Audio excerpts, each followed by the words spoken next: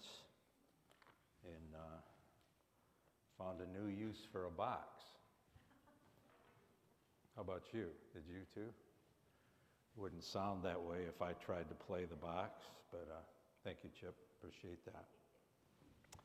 And I apologize, Ruby. I should have known better than, I didn't even ask you if I could say your birthday, but I should have said you're 39 and holding, shouldn't I?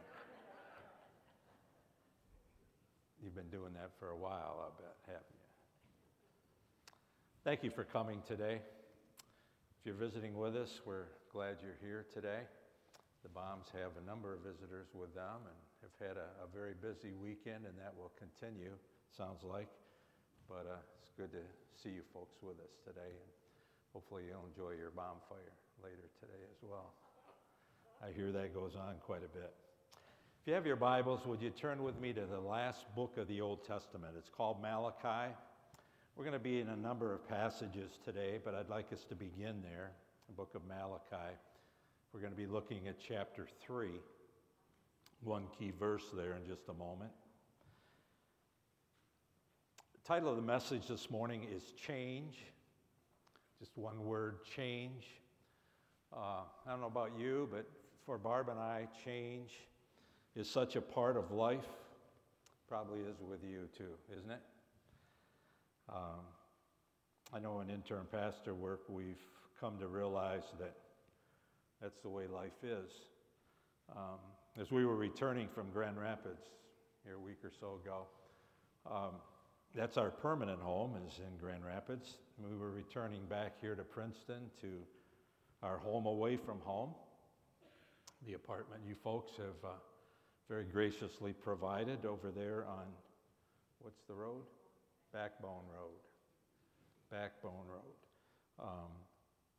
It was a blessing. We were talking about it on the way back, and Barb said, our life seems to be in a lot of flux these days, whatever that means. It was a few days later, we were out back. We were raking some leaves and blowing some leaves along with the neighbor that lives underneath us, become friends of ours now, and Mike and Kathy. They attend the Covenant Church, and we forgive them for that. But we've got to know them quite well, and so we were kind of working together and hanging out together, having a good time, blowing some leaves off the back part of the parking lot, and as a result of that, I couldn't help but think about the thought of change, and Barb brought that up, and I said, you know what, that'll be my article in the newsletter, so you'll see that when it comes out tomorrow. But I also thought, let's take a few moments this morning and focus in on this thought of change. I want you to think with me. The seasons change, as you know. Summer comes and there goes, and the harvest comes, fall comes. Kings and rulers change all the time. God is in charge of all that. He raises up folks and he removes them at his will. Politics and cultures, they change drastically. Businesses come and go, don't they? Matter of fact, even baseball managers come and go. As you probably know, the Cardinals now not only have to battle the Cubs, we have to battle Grandpa Rossi as well in the future, so we're in trouble. I don't know if that rang a bell with anybody or not, but it's interesting. We were praying for a particular church that's existed here for a few years that is closing its doors this morning, I understand. And churches and pastors come and go, don't they, as well? Barb is right. Things seem to be in flux, continually moving, passing by. I guess change is inevitable. Change is inevitable. But there is someone who never changes. Did you know that? Jesus is the same yesterday, today, and forever. And in Malachi chapter 3, verse 6, the prophet Malachi is talking about the Lord, and the Lord says, I, the Lord, do not change. It's not a very long verse, but it's a powerful verse. And what a great thought. I, the Lord, the Jehovah God, does not change.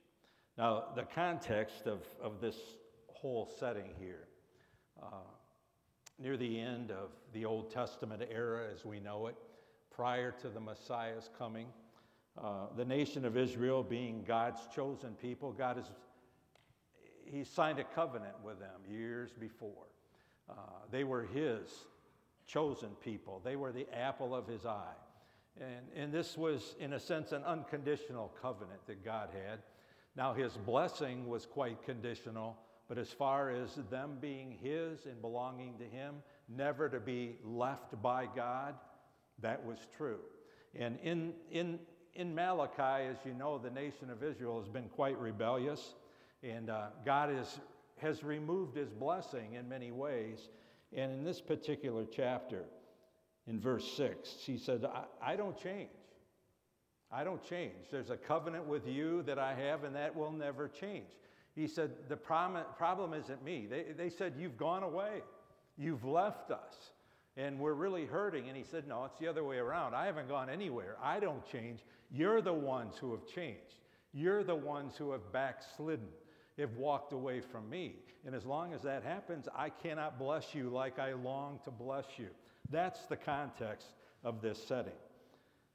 You go down to verse 8. He says, verse 7, you ask, how are we to return? Will a man rob God? Yet you rob me. But you ask, how do we rob you? And He talked about their giving. And their faithfulness to Him had waned.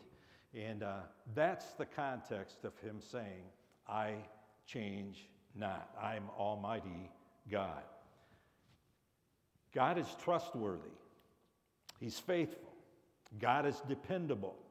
He always has been. He always will be. And it's vital for you and I to grasp who He is, what He says, and what He does, and remind ourselves that we can count on the fact that that never varies. Who God is, what He says, what He does. He will change not. So for the next few moments, I've got a question for you. How does this great truth, how does that impact us this morning? How should that impact us? I want you to think with me. I mean, we've been praising God, and we're praising a God who never changes. But I want to remind you, we change all the time. And things around us change. The world around us changes. God doesn't. But we can, and if we're wise, we will. I want us to keep that thought in mind as we move through some biblical truths this morning. Let's take a look at how this works. 3 biblical truths we're going to build around this morning. The first one is Scripture. The second one is salvation. And the third one is sanctification. 3 S's I want to leave with you this morning. Scripture is the Word of God. And the Word of God is the final authority for faith and practice. That's why the Apostle Paul tells us that all Scripture was God-breathed.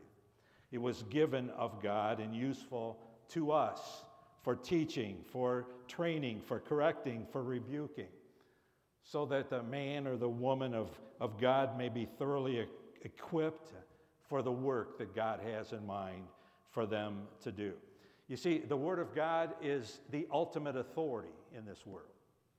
I mean, God is the creator of it all, and He gave us His Word, Scripture. He's protected what you and I have in our hands this morning, the Word of God. He inspired it, and He's protected it, so that what you and I have and what we read and what we memorize and what we hide in our lives and so forth and hopefully obey and apply day by day is God's ultimate authority for you and for me. I mean, God deals with the human heart and soul according to His Word. Most people don't realize that. Most people don't understand that, but that's how God works. So it would be wise for you and I, understanding that God deals with us based upon what He says in here, it would be wise for us to understand it, wouldn't it? and to know what it says. We must be willing to allow the Word of God to impact our hearts and lives as we change and adhere to the instruction that He gives us. I don't know if you've ever thought about it being in this way, but back on June the 25th, 1962, that's the year I graduated from high school, the Supreme Court of the United States made a decision, and in that decision, they basically removed Scripture, the Bible, and what else from the public school system. Remember? Prayer.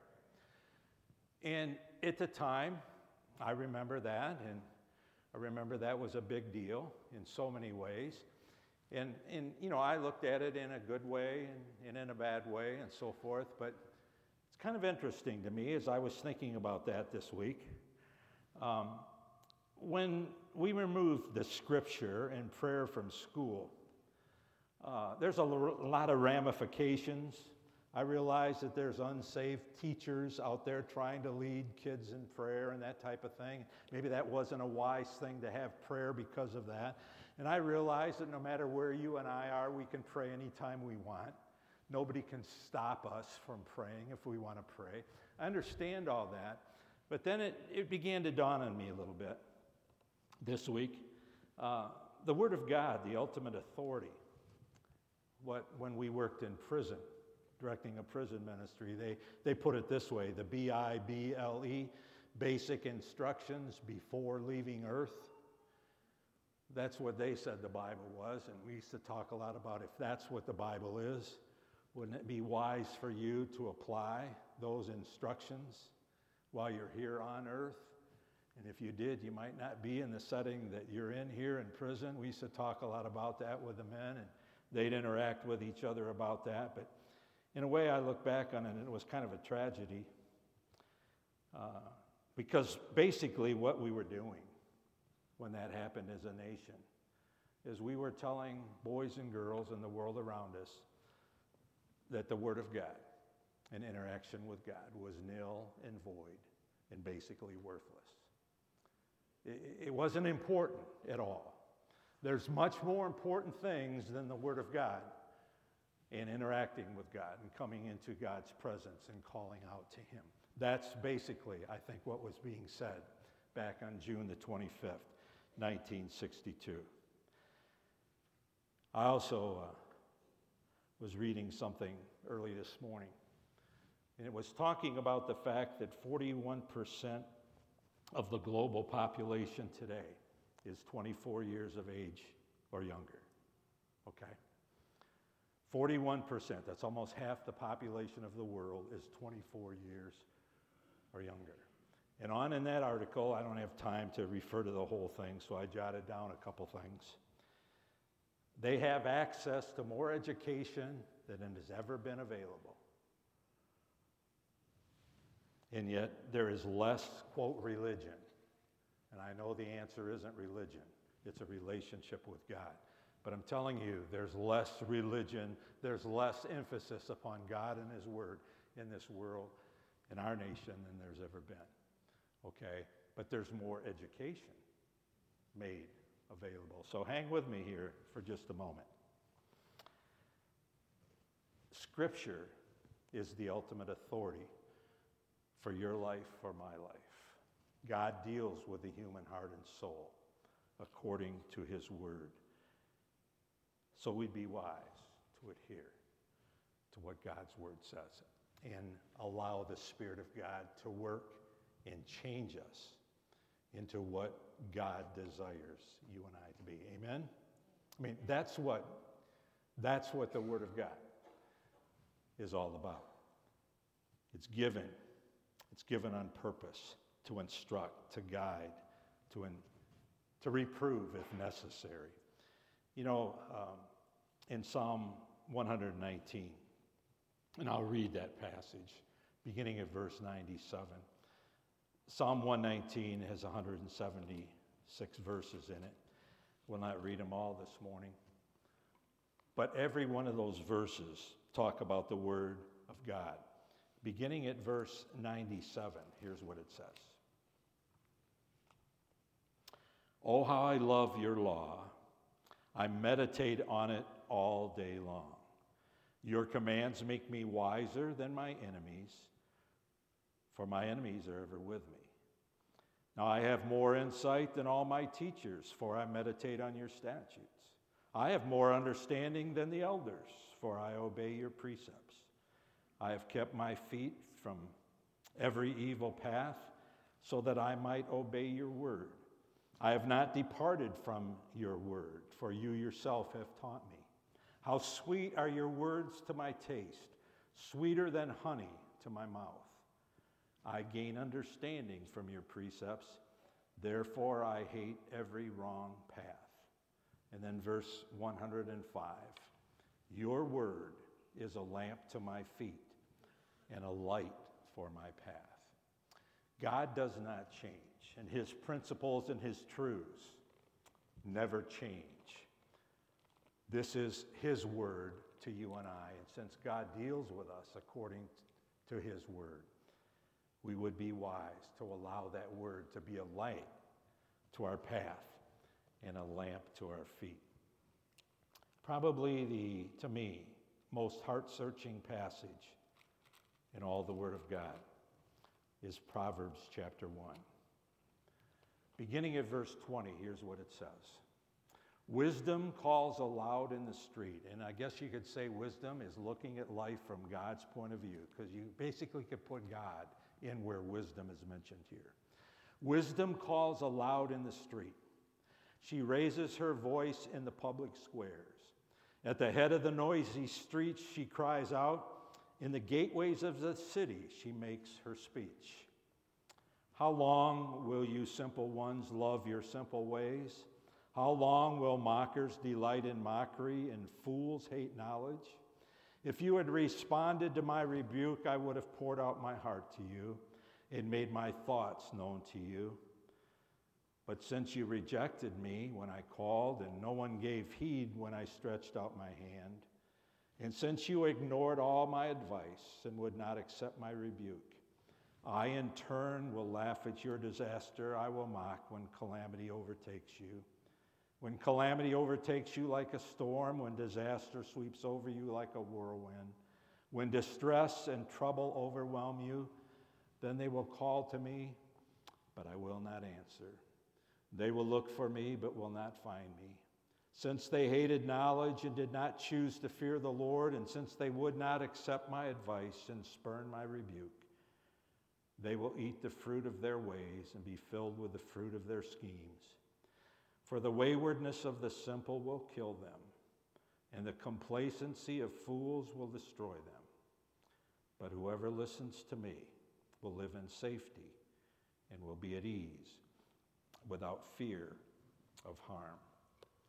See why I'm saying that to me is one of the most heart-searching passages in all the Word of God?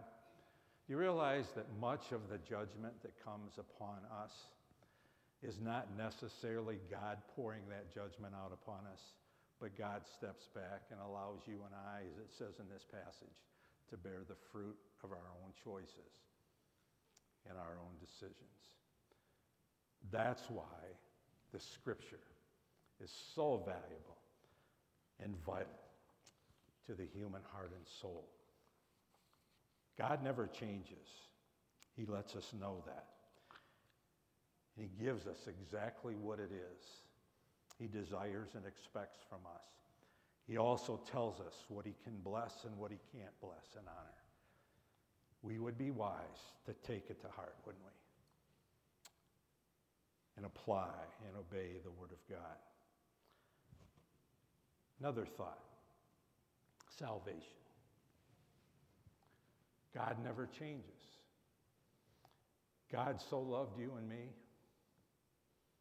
so much that he gave his only begotten Son.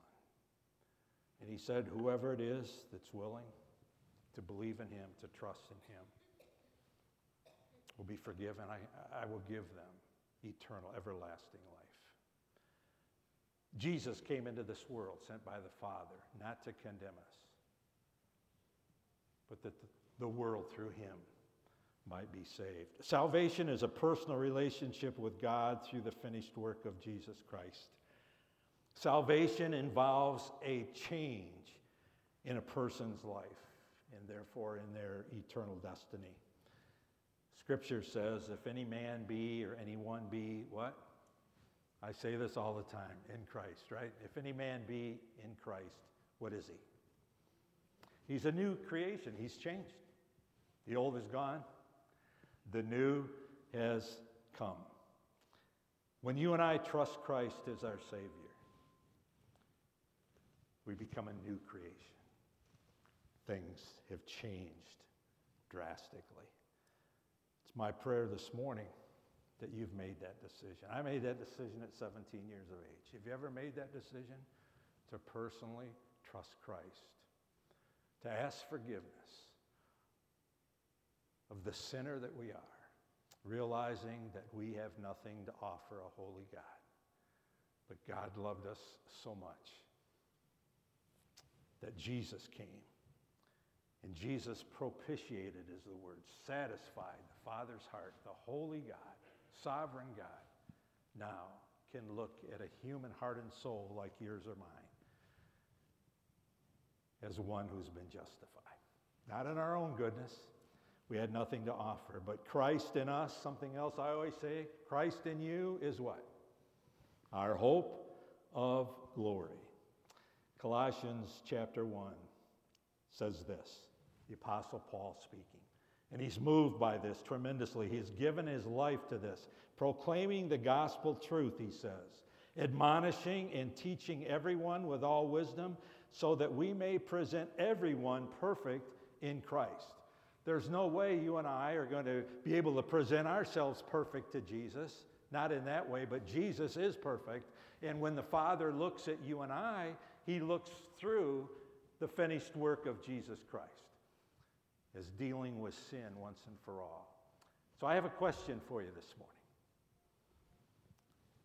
Has your life changed in reference to sin? Have you understood the need of being saved by grace through faith? Not of yourselves, but salvation is a gift of God. It's not of works. It's not of works. It's God's grace. You might say, well, Joe, why is this so important? Well, let me have your ear for a moment. There's a book out entitled Heaven that was written by Randy Alcorn, and in that book, he shares these statistics. Now, worldwide, I don't know if you realize this, but 3 people die every second. 3 people just die. Every second. 180 people die every minute worldwide. Nearly 11,000 people die every hour. And if the Bible is right about what happens to us after death, more than 250,000 people every day go to either heaven or hell. 250,000 people every day exit this world. I mean, that should stagger your mind. It should. It sure staggered mine. Never thought about it in that way before. 250,000 people depart this earth every single day, bound for one of 2 destinies. How can I say that? I can't say it without being burdened. I need to be more broken than I am. But that's what the Bible says. There's only 2 destinies. We either go to be with him for all eternity, or we're separated from him for all eternity. The fact that death is a universal truth is illustrated every time you and I walk by or walk through a cemetery in this world. Death is every person's fate, because every man, woman, and child is guilty of sin against God. The wages of sin is what? Death. It doesn't stop there, but the gift of God is eternal life through Jesus Christ our Lord. That's why in our prison ministry, after a while, the men began to understand that in Christ was the key. It wasn't what we've done or what we didn't do. It's not how bad we've been. That's not the thought. It's vital to be in Jesus Christ. In Christ. That's the only hope that you have and the only hope I have. My prayer this morning is that you know Jesus and that you're ready to meet him. You see, we back up to Scripture. Scripture is what God has given us, the Word of God, the ultimate authority. And in his love and in his grace and mercy, he gives us the truth. This was an epitaph on a 100-year-old tombstone in an Indiana cemetery. Listen closely. I quote, this is what was on the tombstone. It says, "Pause, stranger, when you pass me by. As you are now, so once was I. As I am now, so you will be. So prepare for death and follow me." Let me repeat that. That's you and I in a cemetery in Indiana, and we walk up upon this tombstone, and here's what we read. "Pause, stranger, when you pass me by. As you are now, so once was I. As I am now, so you will be. So prepare for death and follow me." And then an unknown visitor to the cemetery saw the tombstone. After focusing upon it for a few moments and thinking about it, scrolled a reply, and this was the reply. "To follow you, I'm not content until I know which way you went."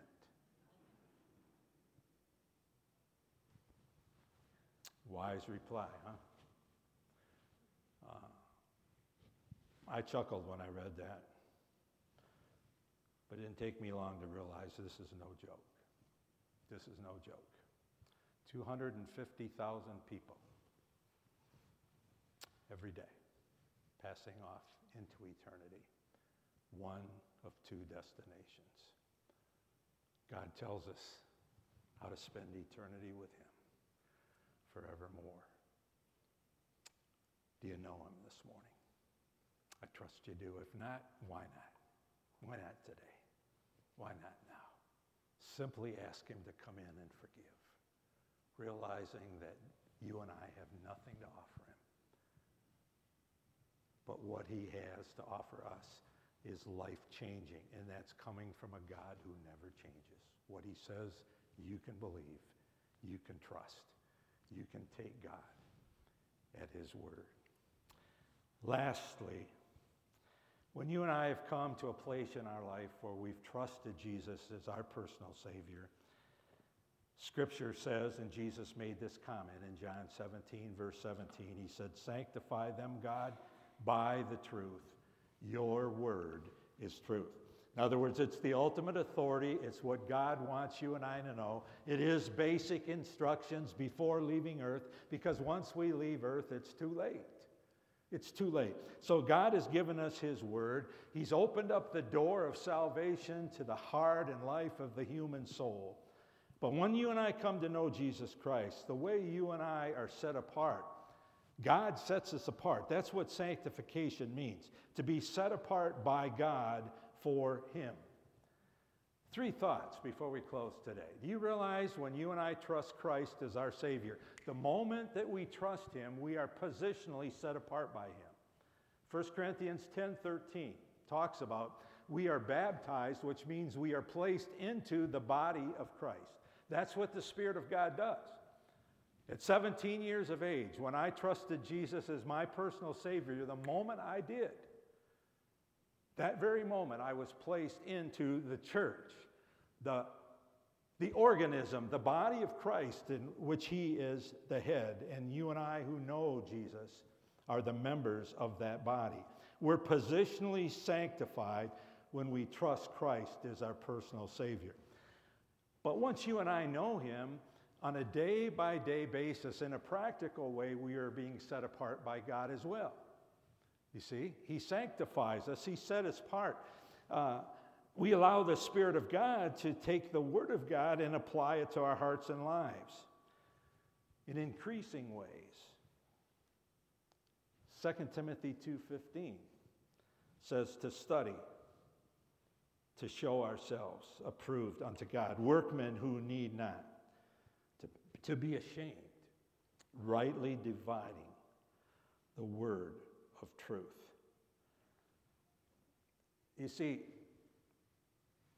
it's a sad situation when you and I fall into sin. And as a believer, when you and I fall into sin, God has to deal with that, okay? He forgives and he cleanses, but there's consequences that come with that. In a practical way, God wants us to take that scripture that he's given us and not only just understand it, but to do it and apply it in our hearts and in our lives. That's what it means to be sanctified in a practical way. We take the Word of God and we allow the Spirit of God to teach us, to illuminate our minds and hearts. And then, if we're wise, we change according to what we learn and to the conviction that comes our way. And in a practical way, we become more Christ-like today than we were yesterday. That's God's goal for you and me. We'll never be like him till we get to glory. And that's our next thought.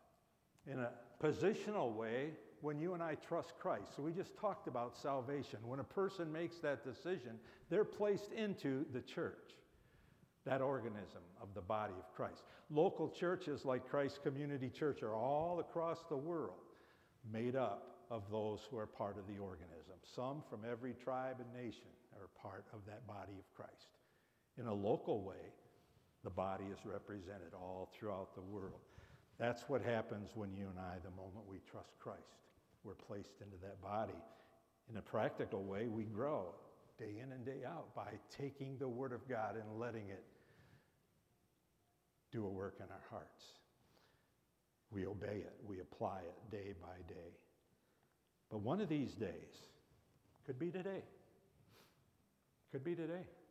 I mean, 250,000 people today are going to leave this earth. Could be today, but probably not. We don't know.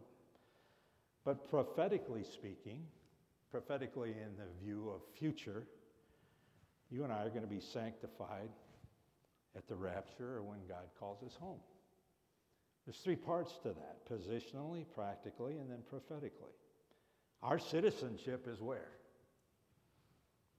Our citizenship is in heaven, isn't it, as a believer? Citizenship is in heaven. We eagerly await a Savior, the Lord Jesus, who will transform our lowly bodies so that they will be like his glorious body. You see, God never changes, but if we're wise, we change. We allow the Spirit of God to make us more like the Savior. The world is watching and waiting in many ways. God gives the world the right to judge whether he came from heaven or not based upon how you and I love one another and love the Lord and the example of that. He also gives the world the right to judge whether we are truly believers, Jesus followers or not, based upon the unity of God's people and their love for the Lord and for each other. But one of these days, Scripture says you and I will be changed. Did it be in a moment? It'll be in a flash, in the twinkling of an eye. The trumpet will sound. The dead will be raised imperishable, and we will be changed. We will be changed. 1 Corinthians 15, 50 through 52. Are you ready? Are you ready? Do you know? Do you realize this morning the value of what you have in your hands or in the chair rack in front of you? We need to fall in love new and fresh with the Savior and with the Word that he's given us, because it's the ultimate authority. And God will deal with you and me and those who make up this world based upon his Word.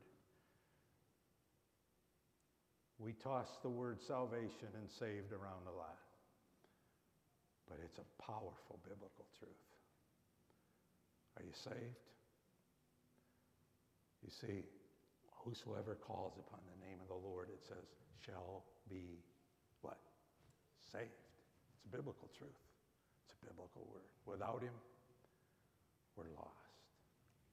Separated from him forever. I trust you know him today. If you do know him, he wants us to grow. He wants us to continue to change. The goal is to be more like Jesus. We're in Christ, and he wants us to be more like him. Would you sing a song with me? Do you know the doxology? Praise God from whom all blessings flow. Praise creatures here below. Praise him above the heavenly host. Praise Father, Son, and Holy Ghost.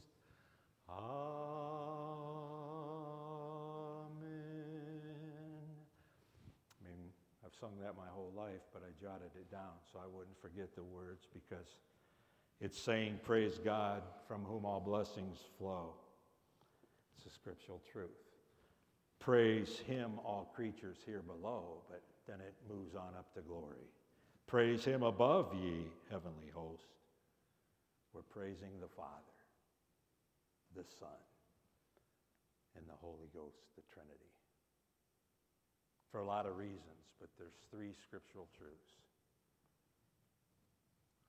that we're wise to adhere to. The Scripture, salvation, sanctification. Amen? Father, we're grateful today for the Lord Jesus. It means so much to us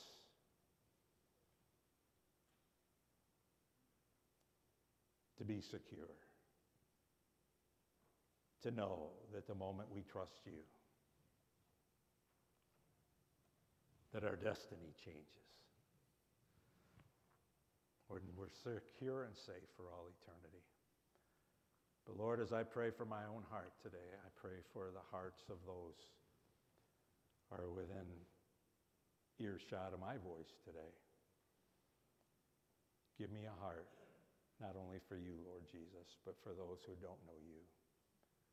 I praise you for those who prayed for me and talked with me and encouraged me and lived a life of testimony and example before me, so that in my late teenage years, my eyes were open to the truth of who you were. And when my God died, I met the true God. And I'm so grateful today. Give me a heart for the lost. Burden my heart, Father, for those who don't know you. As you burden my heart, burden the heart of each one of us in this place today. No doubt, even though we're not a large group, there's no doubt probably someone in here today who doesn't know you. And I pray for the Spirit of God to do something special in their heart and life today and bring them to himself. For without you, we have no hope. For those of us who do know you, may we be obedient. May we take the Word of God and apply it in our day-by-day walk and journey, so that others who look at us from time to time, we might be the only Bible they ever read. May we not fail you. We have the Spirit of God within. May we allow him to make us more like Jesus. And we pray all this in Jesus' name. He's certainly worthy. Amen.